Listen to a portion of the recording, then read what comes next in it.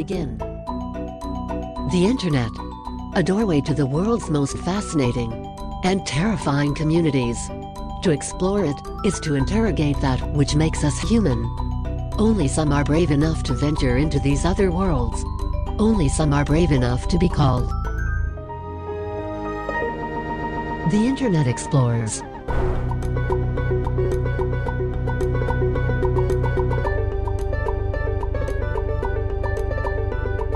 Hey everybody, what's up? Welcome to the very first episode of our brand new podcast, Anderson Brothers, The Internet Explorers. I'm David Ryan Anderson. And I'm Evan Axel Anderson. Hey, welcome to the show. Thank you, I'm glad to be here. Yeah, no problem. I'm glad that you decided to come. I was afraid I would have to do it by myself. So my dream with this show is to just take you around, show off a lot of weird, bizarre corners of the internet, and do something I don't think people do very often, this kind of stuff. Lots of times you get these shows where people go around, they're like, look at these weird videos on the internet, look at this bizarre, this goofy website, or whatever it is, or like this weird trend that's going around. That stuff's fine, but I just don't think that that's very interesting anymore. What I'm hoping that this podcast can be is, honestly, figuring out what are some interesting communities across the internet and figuring out how they tick, whether they're disturbing or fascinating and weird or just really cool, whatever it is. Let's get down to who are these people, how do they work, how did they come together and find one another, and what can we learn from them kind of stuff, whether it's good or bad. Yeah, we have to sort of elevate ourselves from the sort of freak show appreciation, I guess, of the internet to an actual understanding of the internet. It actually kind of reminds me of the World's Fair in Chicago, where they had like, here are a bunch of people from other cultures, and they were basically like held in cages like zoo animals. Right. And I'm thinking we gotta go from that to actually understanding these internet subcultures. So our format that we want to do, I'm just going to be really upfront about how we're going to do this thing. Have an opening, a few minutes of just kind of light banter to kind of set the stage, and then we'll get into the real body for most of the episode where we talk about the serious issues for today. And then, maybe we'll meet up again, have a little chill time and close out, and that'll kind of be how we do things. So, all right, so Evan, I want to make this a podcast people are going to be excited about, people are going to listen to. And in my research, I've discovered... It's peer-reviewed? Did you get a peer to review it? I didn't. I'm not in grad school like you are. It's not gonna do well. I went to the hard knock school of Googling things. Gonna have some stuffy academic yelling at you about it. What I've decided is that people just love like self-help stuff. They like these. They want to. Evan, I want to hack into my own life, and I don't know how to get in there. Yeah, I know exactly how you get in there, David. What makes a good life hack? What do you think? First of all, let's establish what a life hack is. I know, but I want to know if you know. You're going to take something that's kind of difficult in life. It's some kind of inconvenience, and you're going to find a way to very effortlessly make it easier. I don't believe that life hacks are supposed to make life easier, because in my experience, most life hacks are absolutely absurd, like do-it-yourself projects that just waste time and use a lot of hot glue. David, I'm going to learn you real quick about some life hacks, both good ones that are real and bad ones that I just made up right now. Okay, go for it. I'll give you 3 life hacks, and you choose from among them. 2 will be real, 1 will be fake. And I want you to see if you can spot the fake. Can I spot the fake? Okay, yeah, go for it. Have you ever had a bagel sandwich? No. What? It's just, you just take a bagel and you put your sandwich like meat inside of it. Sounds inconvenient to me. Well, it certainly is. Way. Instead of putting it in a sandwich bag, which is like gross, and who does that? Yeah. Take an old CD case container and put it inside there. And you know how the CDs has like a little thing in the middle? There's a little pillar for the hole. Yeah. It'll hold your bagel and it'll get mayonnaise all over it. Jostle around? Yeah. Exactly. Okay. Lest all of the meat and stuff jostle around. The meat doesn't have a hole in it. Here's another one for you, David. Hey, who cuts cake with like a knife? No one. You use floss to cut a cake. What? Okay, wait a minute. I don't... Oh, man. Okay, cutting a cake with floss is pretty egregious, but you know what? I bet I could see people out there who would think that you could get the whole cake at once, and that's time-saving. Last one. Headphones.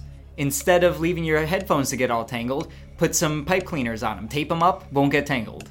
Unless you tangle up the pipe cleaner. Okay, that sounds pretty bad. I don't believe anyone's going to be duct taping pipe cleaners to their headphones. Maybe. I'm guessing. Final answer. Headphones is fake. Headphones is fake? David, you are learning, my boy. Okay, here. Somebody legitimately thinks that cutting a cake with floss is a good idea. Okay, here, check this one out. Okay, I was doing some research into some life hacks too, and what I discovered is that people have some awful life hacks. See, this in my experience, they're terrible. So, first of all, people love zip ties. Zip ties will solve like any problem. For example, Evan, I'm sitting here with you, and you seem to me to be the type of person who has trouble tying their own shoes. With the magic of just a few zip ties, you just zip tie your shoes closed, like instead of using never take them shoelaces. off ever again. And well, that's up to you. That's a personal decision. I'm not going to tell you that. That's life hack number 1.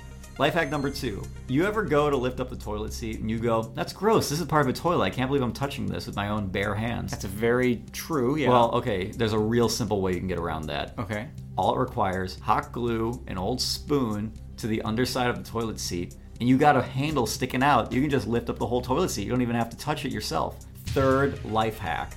Life hackers love putting stuff on electric drills.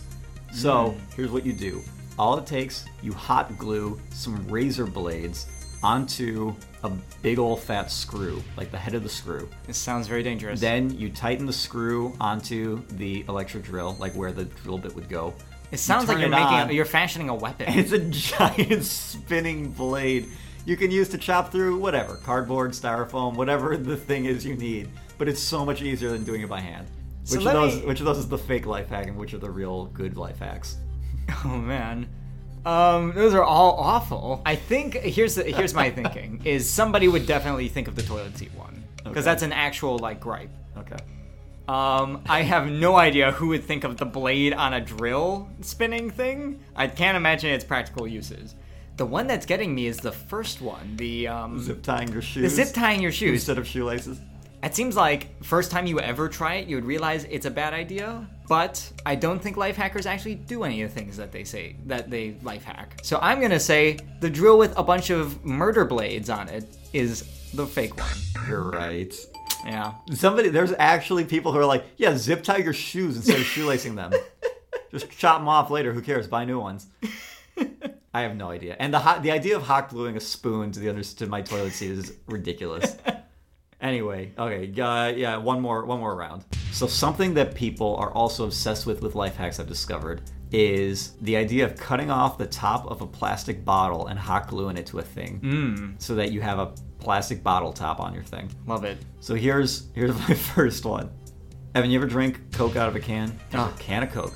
Yeah, and you're it's like, so inconvenient. It's like, if only I could close this can of Coke, but I can't because there's no closing mechanism. Easy. Hot glue the top of a Coke bottle to the can of Coke. See, and I think you have a sealable Coke can. I think they're misunderstanding how permanent this arrangement is with the Coke can. I don't know how long they're planning on keeping the can. This is a long-term investment. You think that one's a good one? Here's another one. Evan, do you like orange juice? Oh man, but you hate having reasonable quantities of orange juice. I've got a solution. But I love drinking it. Take an orange, leave the peel on, and hot glue the top of a bottle to the peel of the orange. Then, using an X-Acto knife, cut a hole. Now the orange it's a self-contained little orange juice pod, and you just squeeze it to have the barest amount of juice to come out. Wait, okay. You can drink straight out the orange. What? How does this work again? You're squeezing your own orange? You squeeze the orange so the juice is like separated from the pulp, and then you uncap it, and the juice just like squeezes out of the hole you made in the orange out through the bottle top. So you can do that. A third option is, Evan, have you ever wanted a spotlight on your iPhone or Android or Windows phone? You know, the light on my phone is just illuminating too many things. Oh. Well, here's what you can do. I'm about to check this one out. Cut off the edge of a bottle. Right. Hot glue only a few specific corners, so you're not getting glue all over your phone. Good. So like at four points. Only a few dabs of glue on my expensive phone. And then hot glue it to the phone over the light. The mouth of the bottle will create a spotlight that'll just focus all the light. Is this like a clear bottle? Because that's not how light works. It'll be enough. The plastic's good enough. It works. Maybe I'm misunderstanding exactly what this life hack is doing. Is it the flashlight on You put it over the flashlight. So when the flashlight turns on, instead of the light beaming out everywhere, where you drink from on the bottle, I see. It just shines through that tube and the light all gets directed like a spotlight. You've thought a lot about how the mechanics work of this, which tells me that there's like an actual like logic to it. So I'm just gonna say that one's real because as dumb as it sounds like it actually might work, as inconvenient it is. The orange one is gross enough to be true. Mm-hmm. I think the can one with the bottle top on it is the fake one, because the orange one sounds like something that somebody's like, want to drink an actual orange? So do you only think that the can is fake by process of elimination, or do you actually think it's a stupid idea? Oh, I think they're all stupid ideas, but I think probably it's the stupidest idea. The can one is? Oh, sure, but that's not a good way of going about figuring out if it's a good life hack, though. Well, I've got a surprise for you, Evan. Oh boy. You were wrong. What? I couldn't pick just 2. Wow. I didn't make up any of those. Those are all actual life hacks. I have them on my phone if you want to look at them. Oh, wow. Isn't that great? That's awful. Isn't that so funny? Man. I don't know who would actually do any of those. Maybe the orange one, just because I think it's so funny. Yeah, so I hope you guys are ready, because for this episode, we're going to talk about the very first days of the internet and how it gave rise to all the Nazis we see today. So I hope you're expecting that. Prepare for a 180-degree turn. Yeah, I know. I hope you're ready for that one. That's going to be a lot of fun. It really is going to be a good topic. I think you're going to learn a lot. It's very topical to today. Absolutely. All right, see you guys on the other side.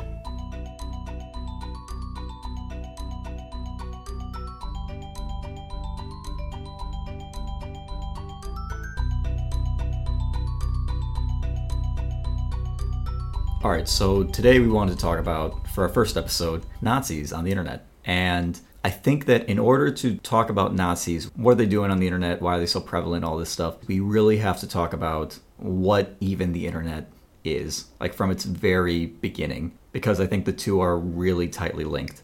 So I'm going to give you a little rundown, a little history lesson about the internet. You know, I love history, David. It's so disgusting. It's obnoxious. All right. This is cool history, though. It's about computers. So here's the deal. The internet started in the 90s, early 90s. The idea of it early on, before anybody really knew what to make of it, the way that it was always talked about was the internet would be a land where all status would be eliminated, wealth, race, everything. And it was a land of pure democracy where only ideas would matter. Everything else was just gone. It was a really optimistic sort of like Star Trek vision of what the future would look like thanks to the internet. So you have this completely democratized society within society, where all the people who were left out of, traditional meat space society would suddenly be able to find their voice just on the merit of their ideas and stuff.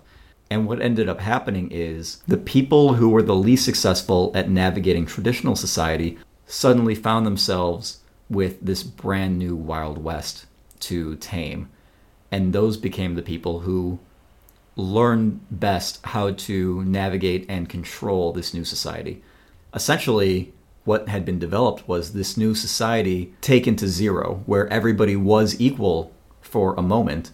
But just like in actual human history, on the internet, what ended up developing was it was a survival of the fittest, and the strongest ended up taking control. Except that this wasn't determined by physical strength or anything like that. This was determined by who was the best at wielding their words, at wielding just persuasion, manipulation, rhetorical methods like twisting words, shouting people down, stuff like this. It became a brute strength war of communication instead of physicality.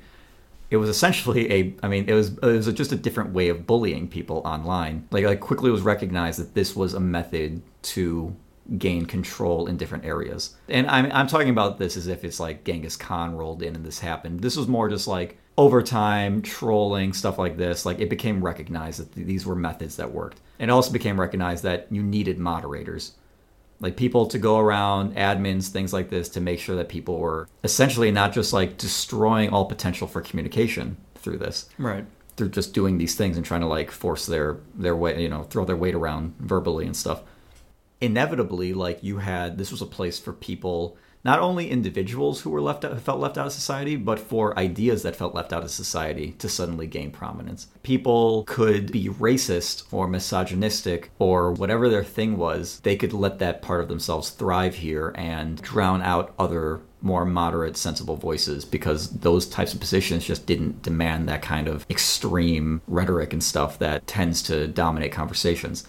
And in that world, you found conspiracy theorists and Nazis and hate groups. These things had a place to thrive. The internet was not exclusively these people, but they had their place there. Right. I mean, like growing up, like that was a joke with like, don't read the comment sections. It doesn't matter. You could find a video of a puppy on YouTube, and if you scroll down to the comments, you'll find people arguing about race and like affirmative action or something like that, like whatever it is. This type of conversation and dialogue manages to always find a position of prominence in online discussion. Now, recently, there's a big conversation in America right now. Oh yeah, it turns out that lots of Nazis are coming out of the woodwork to support Donald Trump or his policies. Yeah. You have self-proclaimed Nazis and Nazi-adjacent people in positions of prominence, either in Trump's administration or coming out to support him. You've got Alex Jones, coast-to-coast UFO guy. I don't understand how the guy who was on the radio talking about alien abductions has somehow gained a position of authority where now he is somehow qualified to report on American politics. This guy who, anyway. InfoWars. The InfoWars guy. Yeah. My point is that we've underestimated, or at least everybody else, I don't think I have, and this is what I want to get into a little bit, is that I would like to say that I was the prophet who saw this coming.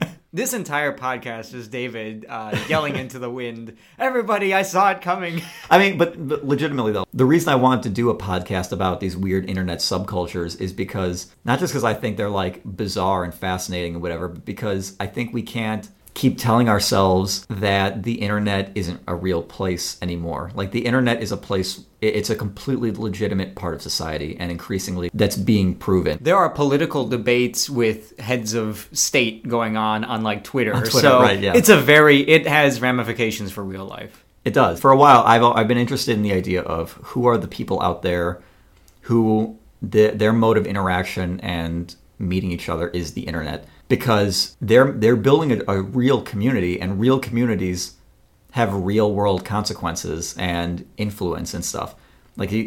So it only makes sense to treat them as real people, not just like some weird like sideshow, like some circus freak show or something. They're like, that's weird. Those are where the weird people live. Well, you can't say there are some weirdos that are far away from me. You have to think of the internet as being almost in your neighborhood, essentially, now. Geography is over, yeah. Exactly. The internet is your neighborhood, and these weirdos are in your neighborhood. Yeah, they're living everywhere. Yeah, it doesn't... I mean, I'm saying this as if it's like, oh, be careful, the internet are coming. The internet are coming. But like what I mean, like legitimately, like there's no such thing as like over there anymore in a lot of ways. I mean, still in some ways, obviously. But so for today, I want to talk about, for this first episode, I feel like internet Nazis are just the best example of this right now.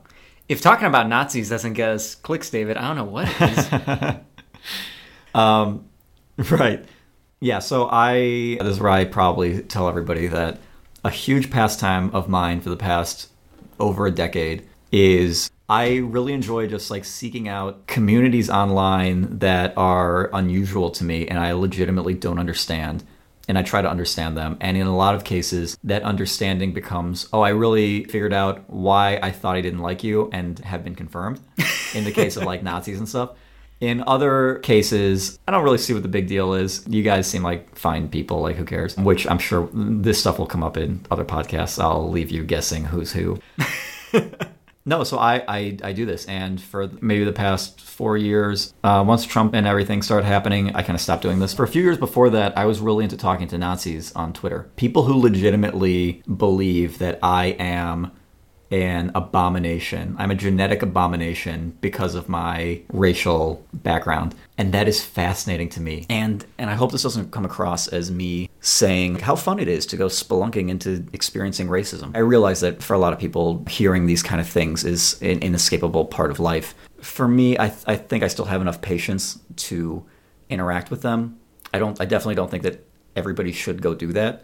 But as somebody who has, I'm just trying to report on what I've seen, that I could just find this person and have a virtual cup of coffee with them and say, you think I'm an abomination? Tell me about that. Why is that? And I could just get complete unfiltered. And they're always anonymous, obviously, because they recognize that they are one of the most despised groups, at least like vocally despised, even if lots of times, you know, maybe people would let it slide if they said something like that in conversation or like play it off as a joke or something. Who knows? But like outwardly saying I am a Nazi is still taboo. So they recognize that, and it's really fascinating because they are living online in a bubble. There are Nazi bubbles, and there are certain ways to find them. They have certain hashtags you can use. A really popular one, probably the top one, if you tonight want to find a bunch of legit straight up Nazis, all you got to do is do hashtag white genocide is the top way to find them.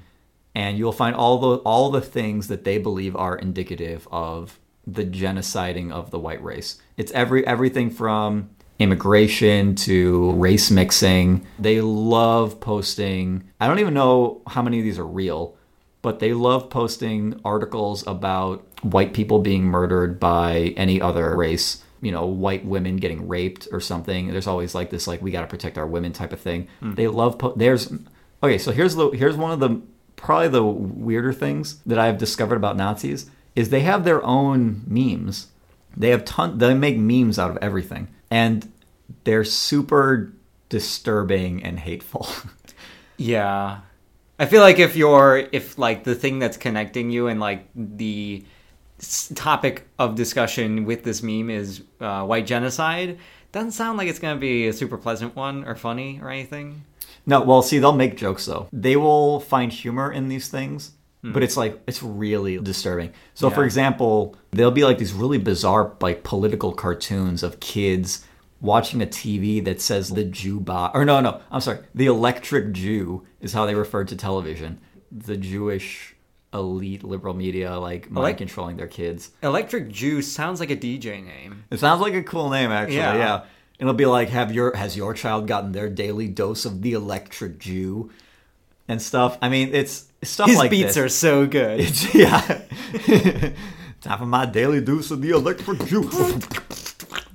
I like that. Somebody, remix it. One of our Jewish listeners out there, please become a DJ called the Electric Jew. Let's reclaim that from the racists. Yeah. The reason I think it's important to talk about this stuff is because people know there's Nazis online. Like I said, that's been a huge joke. Right.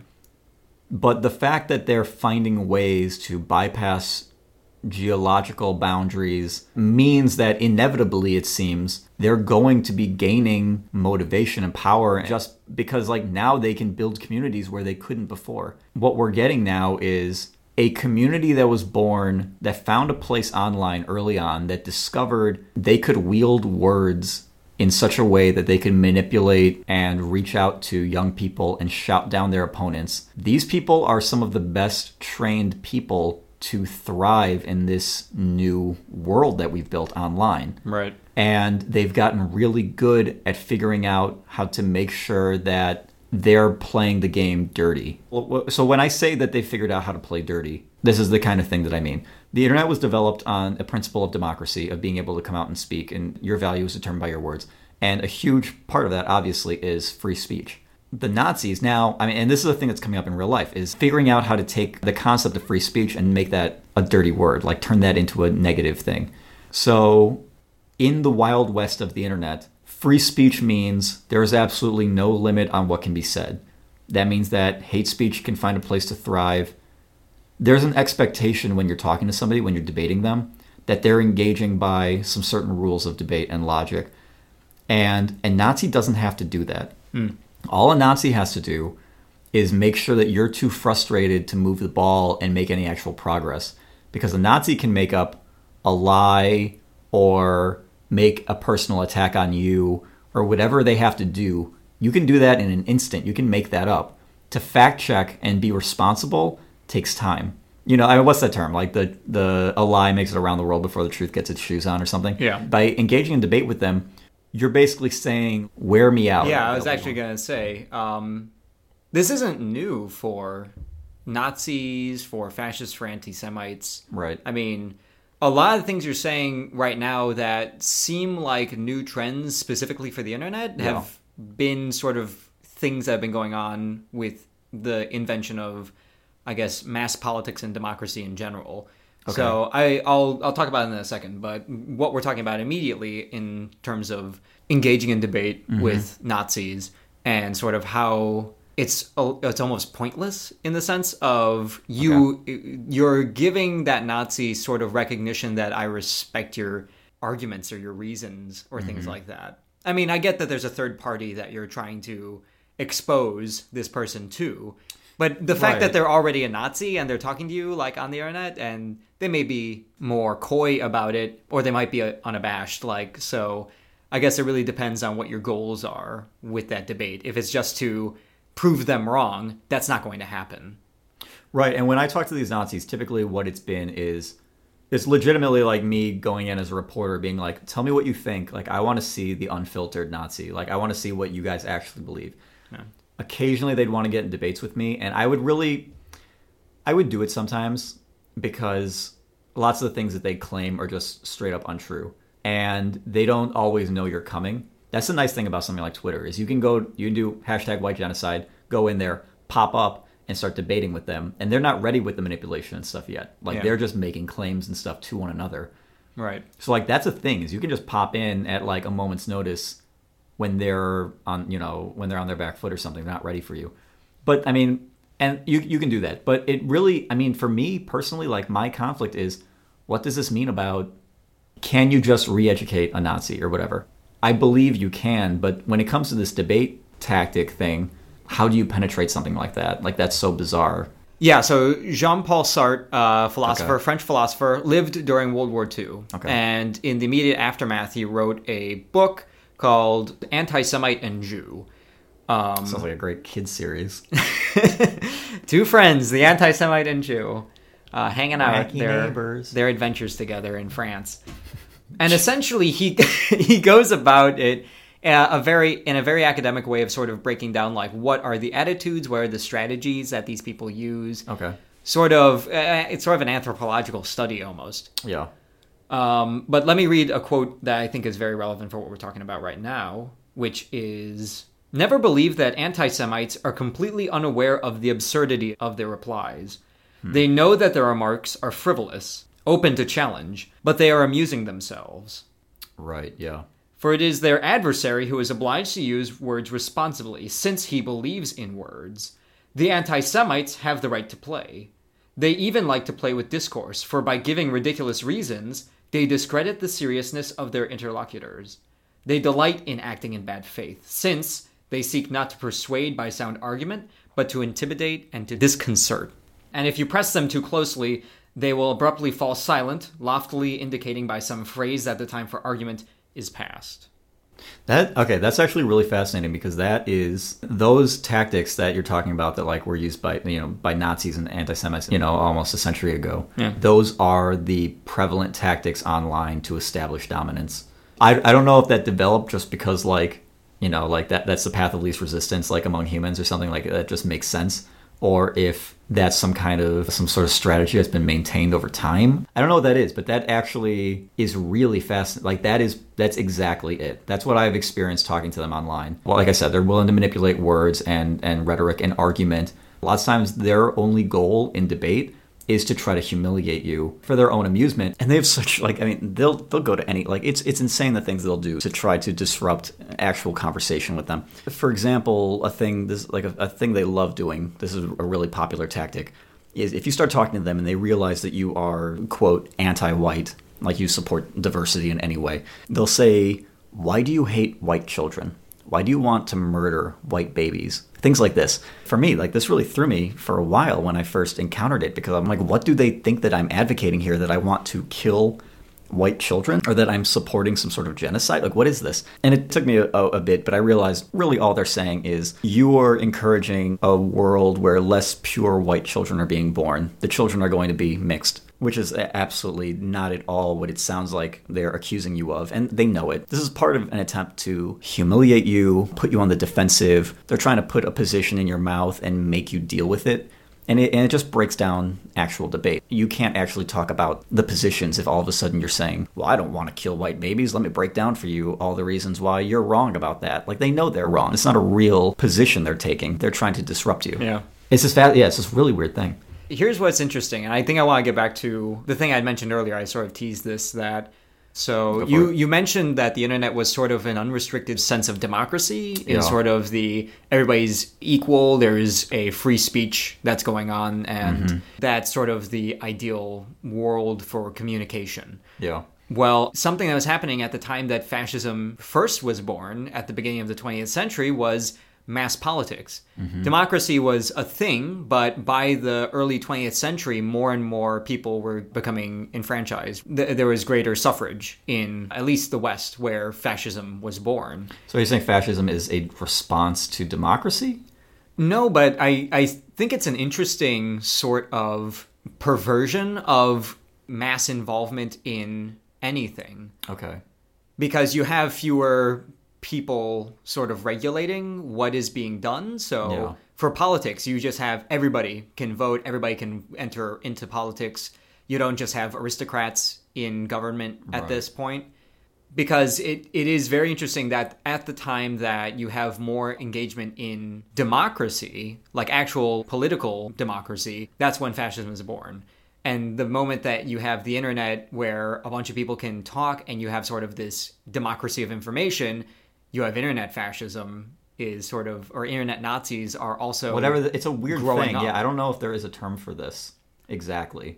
I don't know either. And I don't know if this is, I mean, this is sort of this is like a very macro historical trend that I guess I can only see two instances of it happening. We would need to have some sort of other huge revolution of politics or information, like the flourishing of democracy or like the birth of the internet, to see if that happens a third time. But I'm talking about this like in terms as best as I can. Yeah, it's a weird thing that I don't know if we fully grasp all the things that are going on. We don't even fully grasp fascism, to be honest. Like, just that concept. Like, I don't know. I mean, most people just use it as a term of abuse, you know? I don't think most would have a very nuanced or good definition of what it even is. I'm reading a book right now by Robert Paxton, came out in 2004, called The Anatomy of Fascism. And sort of the common refrain of the author is like, I'm not going to define fascism. It's better to just study it in practice to kind of understand what it is. The reason why it's hard to define it is because it avoids ideology. What does that mean? Like, ideology, like we were just talking about how anti-Semites manipulate to get ahead in an argument, to coerce, to intimidate people. Okay. Fascism as an ideology like manipulates in order to gain support or to drown out people, and it uses ideas and abuses them, and it really doesn't adhere to ideology the same way that like a Marxist would, or a liberal would, or a old-fashioned conservative would. Would it be okay? So if I'm understanding what you're saying, are you saying that fascism is essentially the conservation of power by whatever ideology it takes at that moment or something? Or here, I have another quote. Okay. So this is by a very early Italian fascist, a guy who founded the fascist party in Italy with Mussolini. Bertollet? I don't speak Italian. Me neither. He wrote a book called Aspects of Fascist Ideology. Okay. And it's a very telling quote. It's a bit dense. It's kind of hard. Read it first and then we'll unpack it. So the quote is, "We fascists don't think ideology is a problem that is resolved in such a way that truth is seated on a throne. But, in that case, does fighting for an ideology mean fighting for mere appearances? No doubt, unless one considers it according to its unique and efficacious psychological historical value. The truth of an ideology lies in its capacity to set in motion our capacity for ideals and action. Its truth is absolute. Insofar as living within us, it suffices to exhaust those capacities." So I understood that, but I want to know if you understood that. So the first thing he says is that ideology is a problem that isn't solved by putting truth on a throne. So already he's showing that ideology is something that's a block. It's a hindrance to fascists. Okay, interesting. And that the way you solve it isn't by looking for truth. So a Marxist has their own understanding of what truth is. Right. A liberal will, a conservative will. But a fascist realizes that truth is something that they can manipulate to, in Bertelle's words, to motivate and to exhaust the capacities to action. So ideology, as long as you can manipulate it in certain ways to get people to act the way you need them to, Yeah. that's all that's necessary. So when I am talking to these internet Nazis and their goal is to humiliate me or exhaust me or like try to get me to quit the debate or something like that, that is like legit, like that's literally like the core of fascist. According to this particular guy, at least. That's what he's arguing.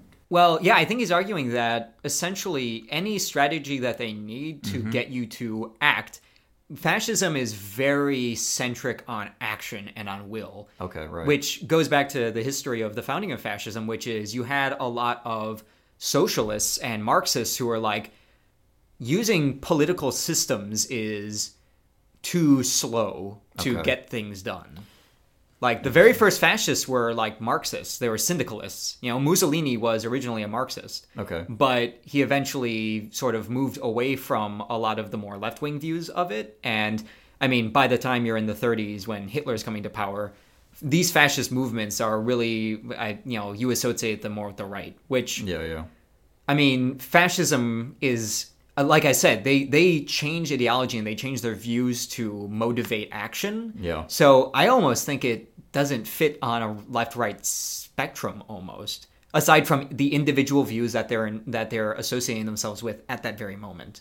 So where does racism come into all this? I mean, like fascism and anti-Semitism aren't the same thing, but so often we've seen them linked. Like what's... I would say racism is actually the core. If there is any ideological belief that is central to fascism, I would say it is racism. Really? National chauvinism has been at the core of every single fascist movement ever.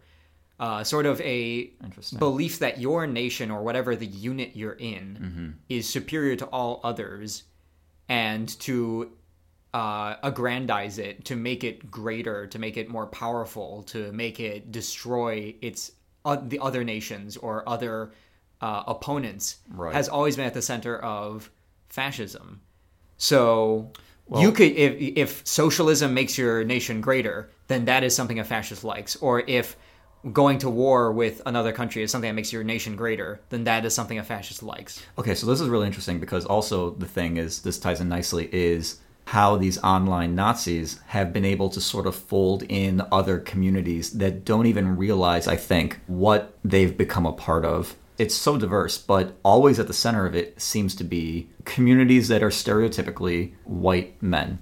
So you've got video game communities who are like angry about the diversity in video games, whether it's women or minorities, whatever. You've got these really diehard Ayn Rand objectivists who really believe in a person's merit comes from just their own work ethic and stuff like that.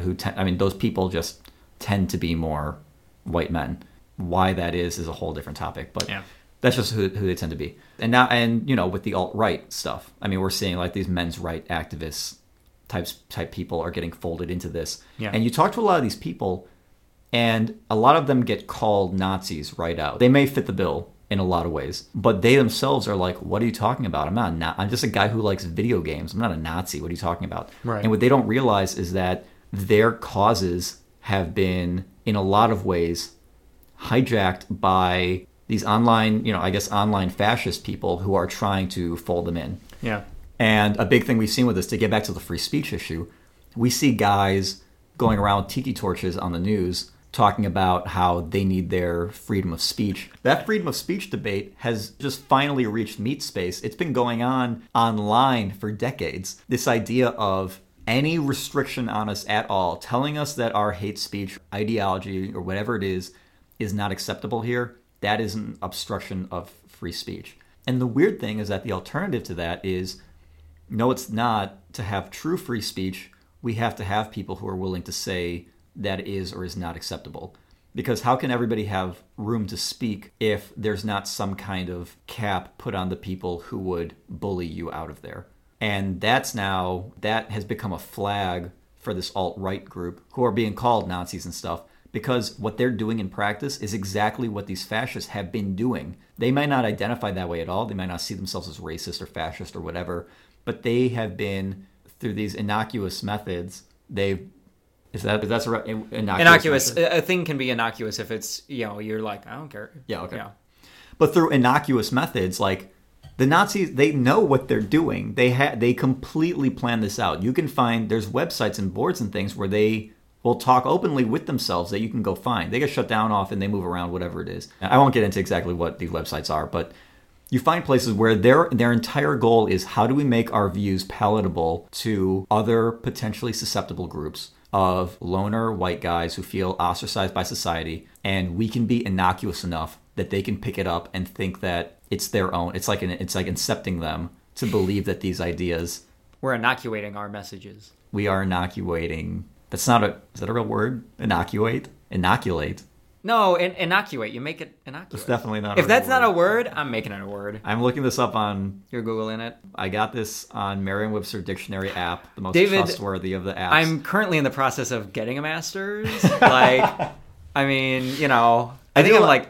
kind of... I actually really like that term, though, because so you inoculate someone, you give them a little bit of something, a disease, in order to make them immune to it. Right. To inoculate someone, you give them a little bit of a disease to feed it to them so it can grow in them. The disease of internet Nazism. Yeah, no, I like that. Inoculation is the opposite of inoculation. Ooh. Oh, yeah. Oh, man. Word. Oh, I love that. That's good. Yeah, you love that word that you just invented. I did. Well, anyway, that's what these Nazis are doing. You sold me on my own word. The Nazis are inoculating people, and they don't realize. And I know that this probably is coming across as I'm some kind of crazy conspiracy theorist or something. Like, the Nazis are infiltrating society, the pod people, blah, blah, blah. Right. There's no hyperbole or anything when I say legitimately, like, they are plotting on how to infiltrate, how to make themselves more palatable to society.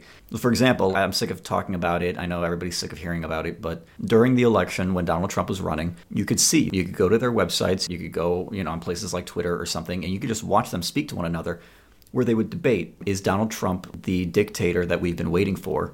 A lot of them said no, but what they generally always agreed on is, even if he's not the dictator we're waiting for, he's still our guy. We have to back him, because if we can drum up popular support for this guy, he's going to be a stepping stone to making our stuff appear more reasonable and for people to take seriously, which they don't normally. And we have no way of measuring how influential these Nazis, regardless of how effective they're being, they're consistently trying this. This is their main goal, is how do we sneak in fascist, or in some cases just monarchist politics into the mainstream. Yeah. And that is essentially like why I think it's worth talking about these people. And there's other groups online who are finding their ways of influencing the world outside of their online bubbles. They're not all as sinister as online Nazis are. I still think it's worth talking about these communities, like how they function and stuff, because our world is increasingly going to be defined by people you have never met and you did not even realize existed. Right. Until all of a sudden, they're on the news. They're on the news, or you're being accused of being one of them. Right. And it's like, oh, wait a minute, what? Like, I wasn't even aware that there was an entire community that I somehow fell into. I didn't even realize that they were there. Yeah. Sort of a thing. And that's not to say that all these people are actually Nazis. I bet a lot of them don't even know what they believe in a lot of issues. A lot of them are young. And this is a statistic they love to throw around, is that this upcoming Generation Z, whatever, is they'll say the most conservative generation of all time. I have no idea where these statistics come from. It comes from the top of my head. I've asked many people for the source. I've never been given them. It's just one of those things that floats around. But this is always among people who are also saying the Nazi stuff to say. Right. And I question whether most conservative actually means just that they believe in smaller government, or whether it means something. Something more sinister than that. They're making, they're sort of dog whistling that this new generation, Generation Z, which sounds like it's a zombie generation. It to be does, honest. yeah. I wonder if that was intentional or not by whoever it is. Are they that gonna came have up with that. Generation A after that? What are they doing? Generation Double A. So I mean, that's kind of what I wanted to talk about with this first episode. And if you had asked me 10 years ago if I thought that the internet could be a bastion of democracy, I probably would have said, no, that's ridiculous. Have you ever used the internet? No way. Today, I think we're moving in a direction where companies that host content or people have to start to choose sides, I think. We can't just say freedom of speech is a thing. People are going to be free. They're going to say what they want. That's the end of it. Like, people are demanding... I mean, this even gets into the conversation about safe spaces. Like, people are demanding Right. places where people are going to enforce rules about what is and is not acceptable. And I know that on some level that feels very uncomfortable and sort of Orwellian for me to say. On some deep level that feels wrong or something. But I think that it's reasonable to say that there's a middle ground between this pure democratic anarchy that we're used to seeing online, where the strongest voices prevail and sort of beat down the weak, and a democracy that is backed by a reasonable set of rules that we can consistently come back to and examine as a society to protect everybody's voices. I think everybody, for the most part, regardless of where you are on the political spectrum, you can get behind that idea. We do that already in society. Yeah, it's more of like a... We were saying Nazis aren't going to admit in like public outside of the anonymity of the internet. They're not going to go around walking and saying that they're a Nazi as readily. Although they have, I mean, they're Well, getting as readily, more I empowered, think. though, as time goes on. Which I think the point of the podcast that we've enunciated is those differences are wearing away very quickly. It is. We're not at that point yet, if we ever get to that point. But that's definitely the direction they want to go. And if I had to leave with one point, it's that these people online, they know how to play the game that a lot of us don't even realize is being played yet. And I think that we have to watch out for that because, I mean, like, obviously most conservatives don't want to be associated with Nazis or have Nazis or people who are Nazi adjacent suddenly taking over, the political discourse on their behalf or something. Just another thing why I think this is basically the repeating of a history. historical trend, because you know how Hitler came into power in the first place? He wasn't elected by a majority. His party didn't come into power. It came to power through a coalition with conservative parties who were so afraid of the left. They were like, listen, we don't like the fascists, but like we'll work with them so that our other political opponents who we think are worse and who we know we can't manipulate will win out. Right. And sort of their bet was, okay, the NSDAP, the Nazi party, has a huge enough following that if we get them in on this coalition, fascists cling on to the right, which had fears of far left politics. And the fear I think I have now is that you could have a similar thing happen again, where the right is hijacked by fascists because of fears of basically far left politics. Yeah. I mean, that's how it happened in Germany. I think that people have to be aware that there's a much bigger world around them with this stuff. And I don't know, ideally that's like part of what this podcast is about. Not just warning people, like we're going to talk about interesting things like goofy stuff too also, but not everything going to be as heavy as this. But I wanted this to be a thesis statement type of episode. So Yeah, absolutely. I'm really excited though. I think that there's a lot of cool stuff out there to talk about. I can't wait to do it. I know. We'll explore the internet together. You We- and me and all of our listeners. All of us, it's called the Internet Explorers, but David and I aren't the only explorers in this. You'll be coming with us on our adventure through the internet.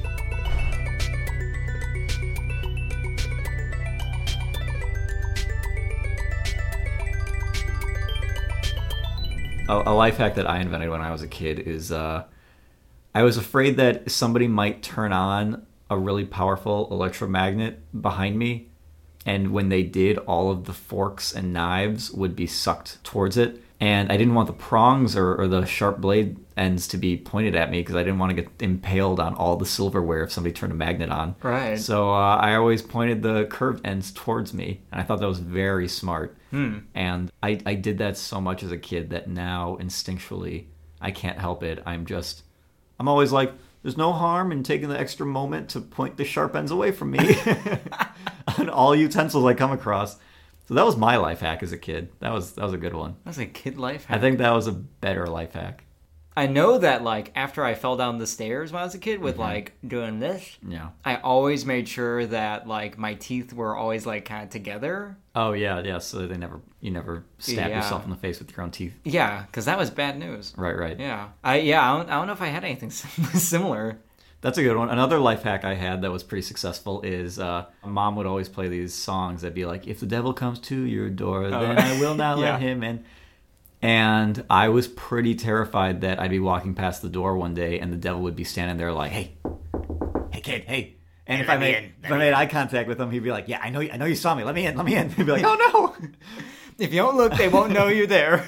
So my life hack was to always, whenever I passed by the door, I would always sneak behind the dining room table, like behind the chairs, so that if the devil was there, he wouldn't even see me and I could sneak by. And I would never look at the door. It worked. It absolutely. I don't remember you ever being you letting the devil in at any point. Yeah. Yeah, if we're talking about like tests of dexterity and of an acrobatic ability, we have a very creaky house that we grew up in, and the floorboards would creak, and I would know like which floorboards creak because I would wake up super early before everybody else wake up, and I'd be like, I'm gonna go watch TV downstairs in the basement. You're sneaking around like it's like Indiana Jones and the Last Crusade or something. Essentially, I'm looking for the eye all the time. Yeah, right. It's Latin. Latin. Let them begin with an eye. Latin Jehovah begins with an I. So those are some good life hacks from our own lives. Actually, the creaky floorboard thing, I think everybody's probably done that. They know exactly where to step to make the least amount of noise. You gotta stay near the moldings. You gotta stay near the walls because the farther out you go, the squeakier it gets. Right, yeah. No, there's more opportunity for the floorboards to become loose from the nails. Right. That's a pretty good one. So if you're sneaking around the house, if you're gonna burglarize, always stay close to the walls. This is the most educational and valuable part of the entire podcast, I think. Well, I had a lot of fun with this. I think that this was great. I can't wait for the next one. Yeah. Our next episode is going to be a spooky Halloween episode, and we are going to be talking about the Montauk Boys, the true stories, or at least the real stories that inspired Stranger Things. Yeah, I hope the stories aren't true. I'm pretty positive they're not true because they involve a lot of crazy stuff. So I'm hoping they're not true either. But there's gonna be a lot of spooky storytelling in that episode. So I'm really looking forward to that one too. Get like a comforter and some like hot cocoa. Ooh, get Get some Epsom salt for your feet. Go house to house and beg them for processed candies. Egg all the Dress houses. up as a ghost. If they give you nickels instead of candy, nickel the houses. That's what we used to do. Whip some nickels at the windows. Make sure you hit them in soft parts of their bodies. Hard parts, right in the skull. Get them right where it hurts. Tailbone. Their brand new hips. Nice chrome hips. Anyway, this was somehow about our podcast. These darn kids hitting me with nickels. I don't like those Montauk boys hitting us with the nickels. They're stealing our Christmas pie. Those Montauk boys stole my Christmas pie. It's our Christmas pie now. The Montauk Boys are some kind of like Southern. They're the Dukes of Hazzard, basically. Yeah. Anyway, it's been a good episode.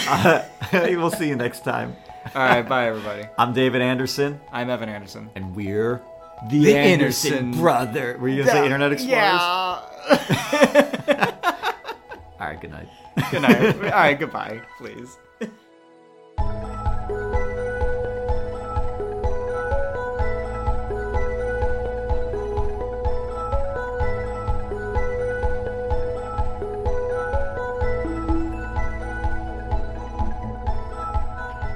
Hey everyone, it's David again. The show is over. Thank you so much for listening to our first episode. It was so much fun to make, and I can't wait for all the next ones. They're already in progress. But you know how it is. It's time for credits. So first of all, I'd like to give a really big thanks to Something Unreal, that's his screen name online, for allowing us to use his Windows 98 and Windows XP remix song as the main music you heard throughout the episode.